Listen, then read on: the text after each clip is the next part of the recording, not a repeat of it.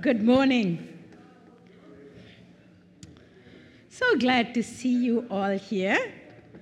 Can you believe this is the last Sunday before Christmas? I feel like I just put the tree up.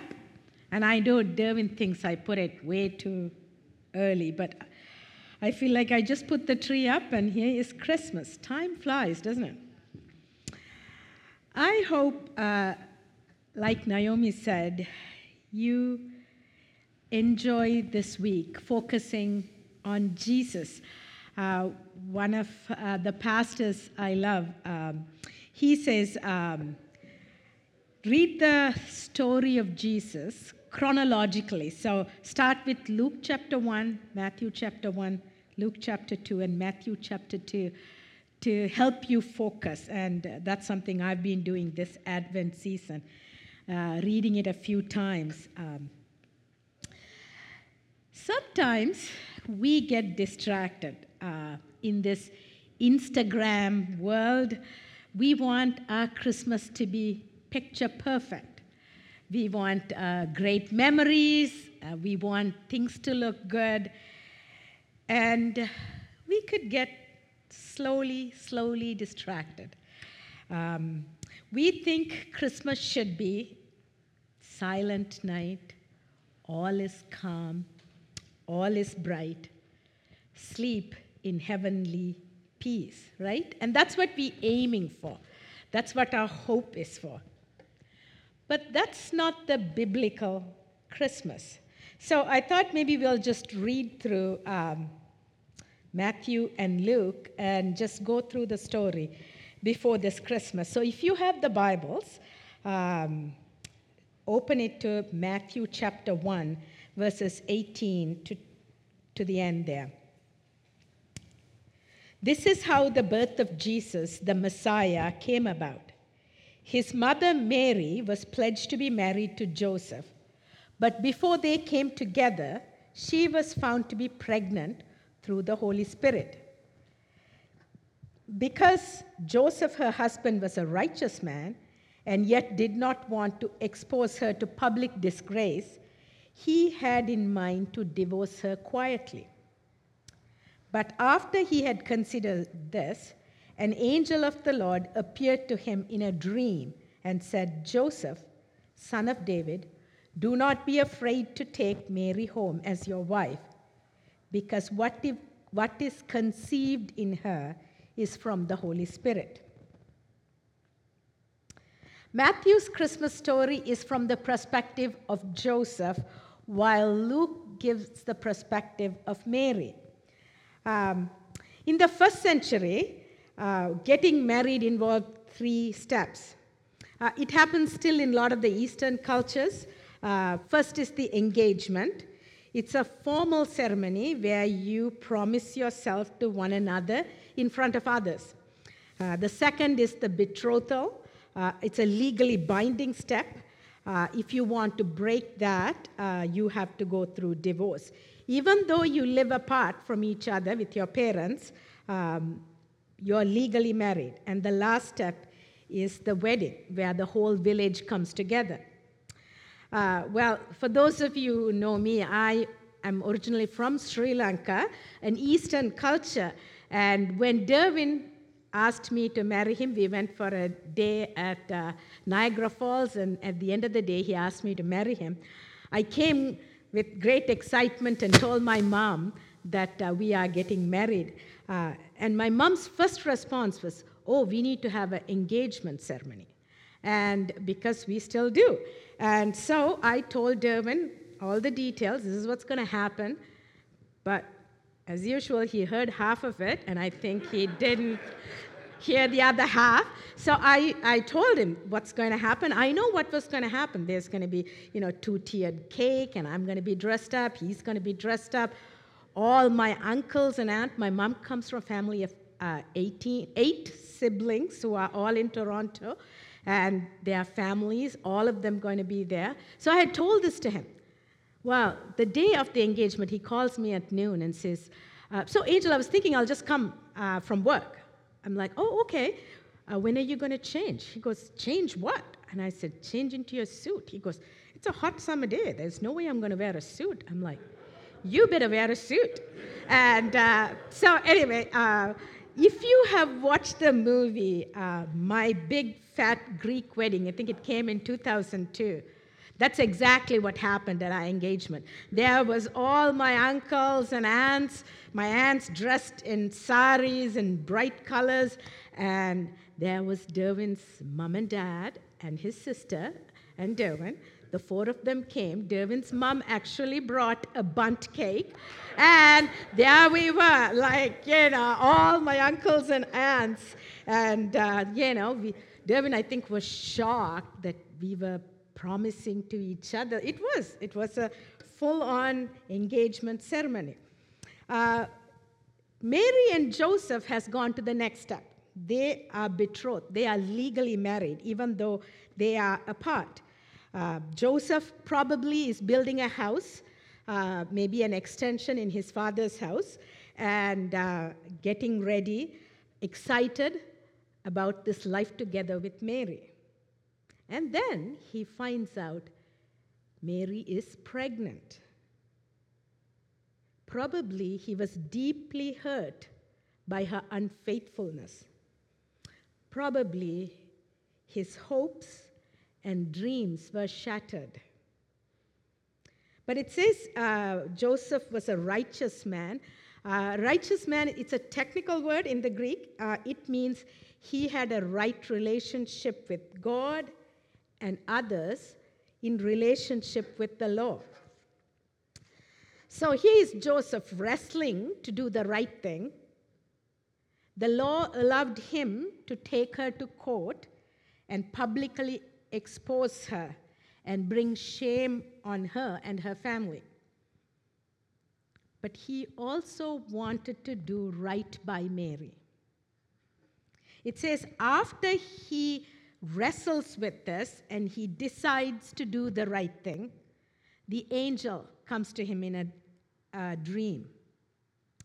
I think on a side note, if we are honestly trying to seek to do the right thing by God and by others, God will come to us in our wrestling. If he is our shepherd and we are his sheep, Psalm 23 says he guides us in the path of righteousness for his name's sake, in Psalm 23. So we'll get back to the rest of the verses later. Now, if you want to go to Luke chapter 2, we'll see Mary's perspective. It says, Luke chapter 2, verse 1, in those days, Caesar Augustus issued a decree that a census should be taken of the entire Roman world. This was the first census that took place while Quirinius was the governor of Syria. Jesus' birth actually takes place in history. Luke wants you to know that. This is not a cute bedtime story, a sentimental story like Santa Claus. Luke wants you to know he takes the full opportunity to set the stage.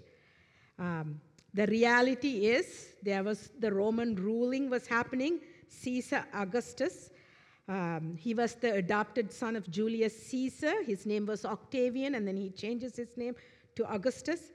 And census was to be taken. Why do you think census? It's always for taxes. So the taxes could be laid. I am an accountant after all, right? Taxes should be taken and should be laid on the common man. Usually the poor people. The tax burden would be laid on them. So Luke also wants you to know Israel was a Roman-occupied land at the time of Jesus' birth. It is under Roman oppression. Verse 3 to 4, it says, and everyone went to their own town to register. So Joseph also went up from the town of Nazareth in Galilee to Judea, to Bethlehem, the town of David, because he belonged to the house and line of David. He went there to register with Mary, who was pledged to be married to him and was expecting a child. While they were there, the time came for the baby to be born, and she gave birth to her firstborn son. She wrapped him in cloth and placed him in a manger because there was no room available for them. I don't know about you, but I would think if God's son was going to be born, God would make everything smooth, right? It would be peaceful. It would be organized well. This would be a big occasion, right? There would be no interruption. There would be comfort and joy for Joseph, Mary, and the baby, right? That's what you would think, because God had full control. Wrong. It's not the case. Because of Caesar Augustus, all the Roman occupied lands are traveling to their own country. Now, if you know the Roman Empire at that time, it would have been Europe, Mediterranean, North Africa, parts of Asia. So it's a big deal. Everyone is traveling everywhere. So it would have been crazy everywhere in the Roman world. So Joseph goes to Bethlehem from Nazareth. Now you think, oh, okay, that's kind of cute, right? It's a cute Christmas story. But it is 145 kilometers distance. Google says it's going to take 32 hours to walk, probably like if Dan walks. Probably if I walk, probably 50 hours for walking. Now remember, Mary is full-term pregnant on a donkey. I'm a woman, and I've been pregnant twice. And let me tell you, I don't think it would have been comfort and joy for her. I remember when we drove over the speed bumps, I did not appreciate that. It seems like it was one interruption after another since the good news came. For Mary and for Joseph. Mary probably would have been 15 years old, and when she gets the good news from the angel, the angel says, this is going to happen. You're going to conceive a virgin, and with God, nothing is impossible. And she says, a sign to you would be your cousin Elizabeth, who's advanced in years and barren, is going to be pregnant. And so she runs to Elizabeth to see, is this going to happen? And she's there for 3 months in the hill country. And then she comes back with a little tummy. And how do you think the neighbors responded? This is, remember, first century in a small village, right? And Joseph, among his neighbors, there is lots of gossip going around, lots of shame for the family. Who would believe a virgin has conceived, right? Who would believe that? So it's one discomfort after the other, 145-kilometer journey, painful journey, having a baby in a cave, probably that's what they think, or a barn maybe, in a strange land. It's like you going to the interior, maybe a 100-mile house, and all of a sudden you're going to have a baby there, right? Unsanitary, smelly place to have your baby. I wonder whether she thought it was so unfair. She said yes, and life hasn't turned out the way that she had thought it was going to happen. This is the Messiah. She knew that it's the Messiah, but a Messiah on a dirty feeding trough? That's where she lays the baby. I know manger sounds a very sanitized version of a dirty feeding trough, right? Life will never be the same for Joseph and Mary. A lot of uncertainty about their future. I think life in North America, we always long for trouble-free, comfortable, joyful life. I don't know about you, that's what I like. We don't want any interruptions. We want life to go smoothly. And when interruptions do come, we feel like, God, are you there? What's going on? I feel rattled, right? That's what we feel. I wonder what was the conversation Joseph and Mary had in the barn or in the cave. Maybe some of you are having very similar questions right now as you think about Christmas. Verse 8, it says, there were shepherds living out in the fields nearby, keeping watch over their flocks at night. And the angel of the Lord appeared to them, and the glory of the Lord shone around them. And they were terrified. But the angel said to them, don't be afraid. Here is the shepherds minding their own business, right? Living in the fields with their cattle and their sheep. An angel appears to them, an interruption, right? Have you noticed every time the angel comes, the first thing they say is, do not be afraid. It happened to Zechariah in the Christmas story, Mary, Joseph, and the shepherds. And then it says, behold, the angel says, I bring you good news that will cause great joy for all the people. Today, in the town of David, a Savior has been born to you. He is the Messiah, the Lord.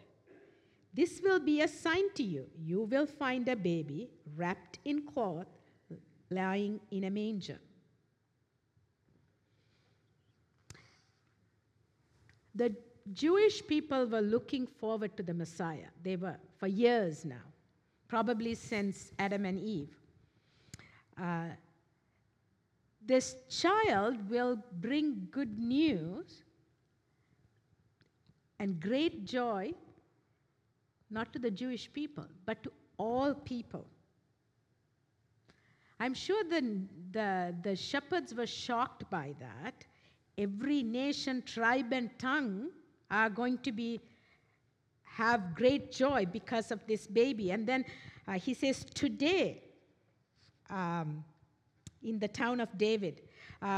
Luke uses this word, Greek word, to signify a new era of messianic salvation. This long-awaited Messiah, the anointed one. And what's the sign? The sign is a child wrapped in strips of cloth, lying in a feeding trough. That's the sign. Now imagine if it was Caesar's son, it would be written all in gold, right? Everywhere. It would be trumpets playing. But this is going to be the sign, is this child is going to be on a feeding trough. What kind of sign is this for a king? What kind of a kingdom is he bringing? The first visitors for this king are shepherds. In the first century, shepherds were like servants. They were kind of in the lowest class in the social pole there. The first guests are servants for this king? What kind of kingdom is he bringing? I love this about Jesus because his kingdom is for the broken, for the lowly, the marginalized, the outcast, the wounded. That's his kingdom. It's for everyone. It's not for the rich, the famous, the powerful. If you feel like you are on the outside, welcome into Jesus' kingdom. I love this about Jesus. I wonder why the angels didn't say, go and spread this news to the religious leaders, the kings, and the powerful, the rich people. I wonder, when the angel shared the message to Zechariah, who was a priest at the temple, he couldn't even believe it, right? Suddenly, a great company of heavenly hosts appeared with the angel, praising God and saying, "Glory to God in the highest, and on earth peace to those on whom his favor rests." I think this is one of the first times the kingdom of heaven is breaking through into the physical earth. What's up there cannot contain itself because the King of heaven has become physical, human flesh. Heaven can't contain it. And that's why the angels are coming in droves and singing. And it says, "A peace to those on whom his favor rests." Who do you think God's favor rests on? It's not the religious. It's those who put their trust and hope in Jesus, in God. Because later on we would find those who trust in him will become children of God. So all this is to say, those involved in the Christmas story, where the kingdom breaks through, there were interruptions to their normal life. They were required to take some effort to go somewhere, to do things that was not in their plans. There were disappointments, betrayals, heartache, difficulty, giving up dreams and hopes, and also required some obedience to trust God. This Christmas, most likely, you don't have to walk 145 kilometers in full term.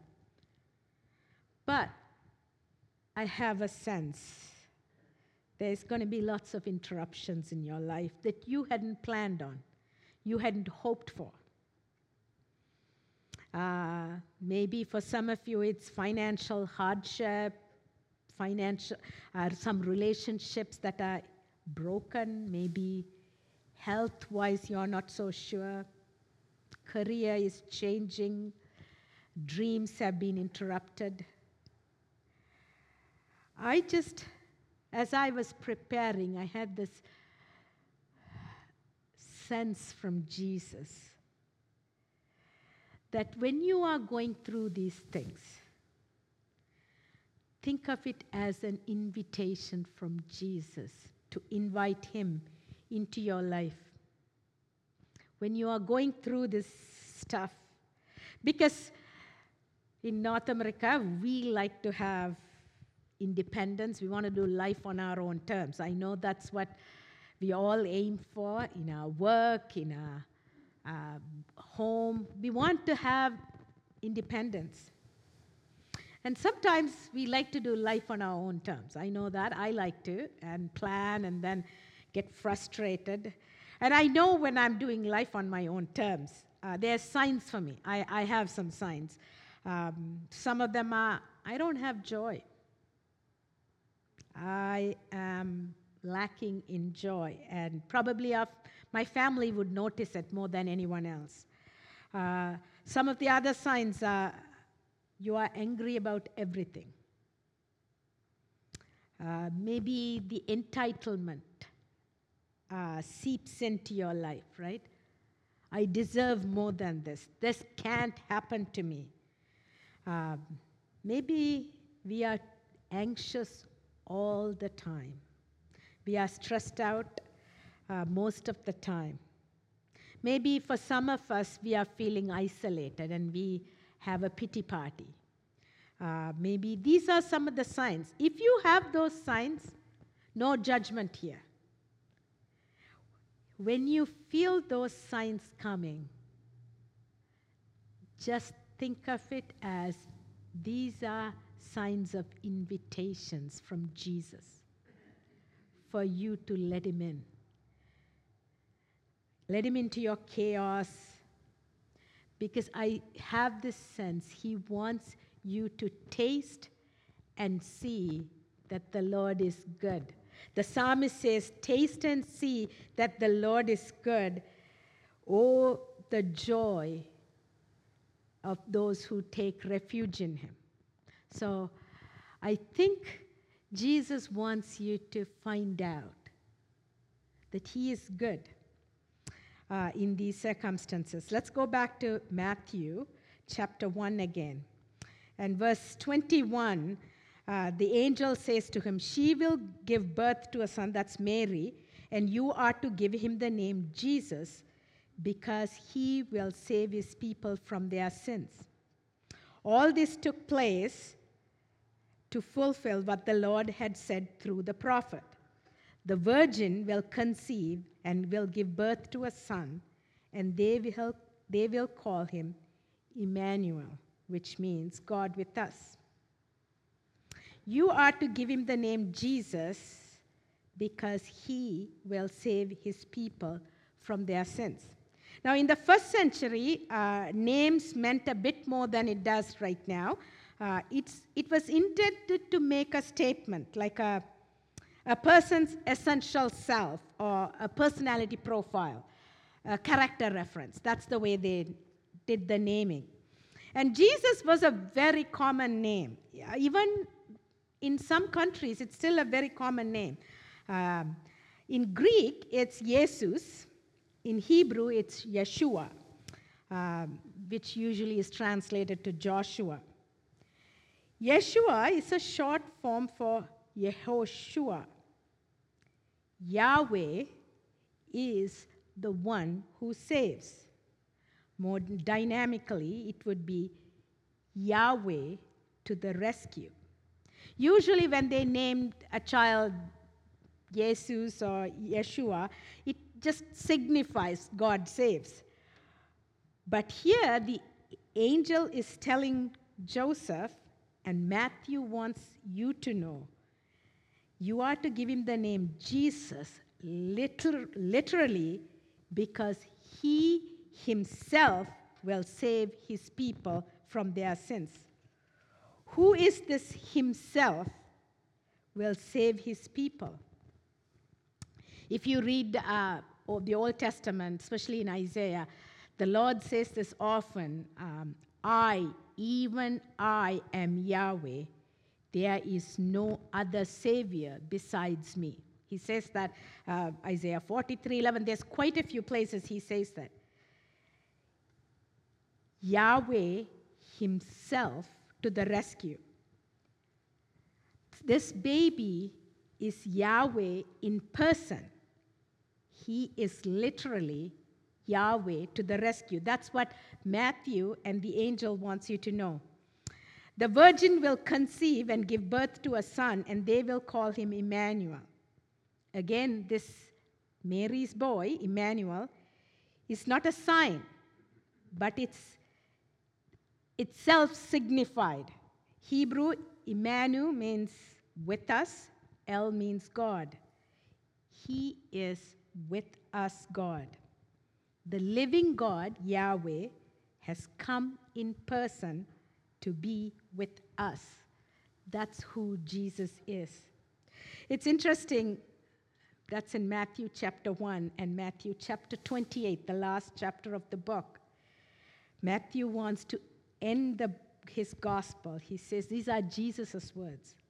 Jesus says, all authority in heaven and on earth has been given to me.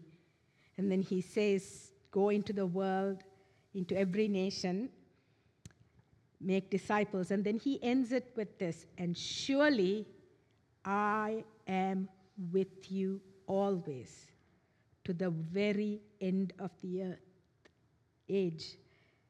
This is the King of heaven and earth. All authority has been given to him. He's the resurrected Jesus. And he says, this is what I want you to remember about me. I am with you always, even to the end of the age. I want the worship team to come, and as they come, I want you to remember who this baby wrapped in strips of cloth in the cattle feeding troughs. He is Yahweh to the rescue. He is the with us God, the one who promises, I will be with you always. He is the Messiah. He is the King of Kings.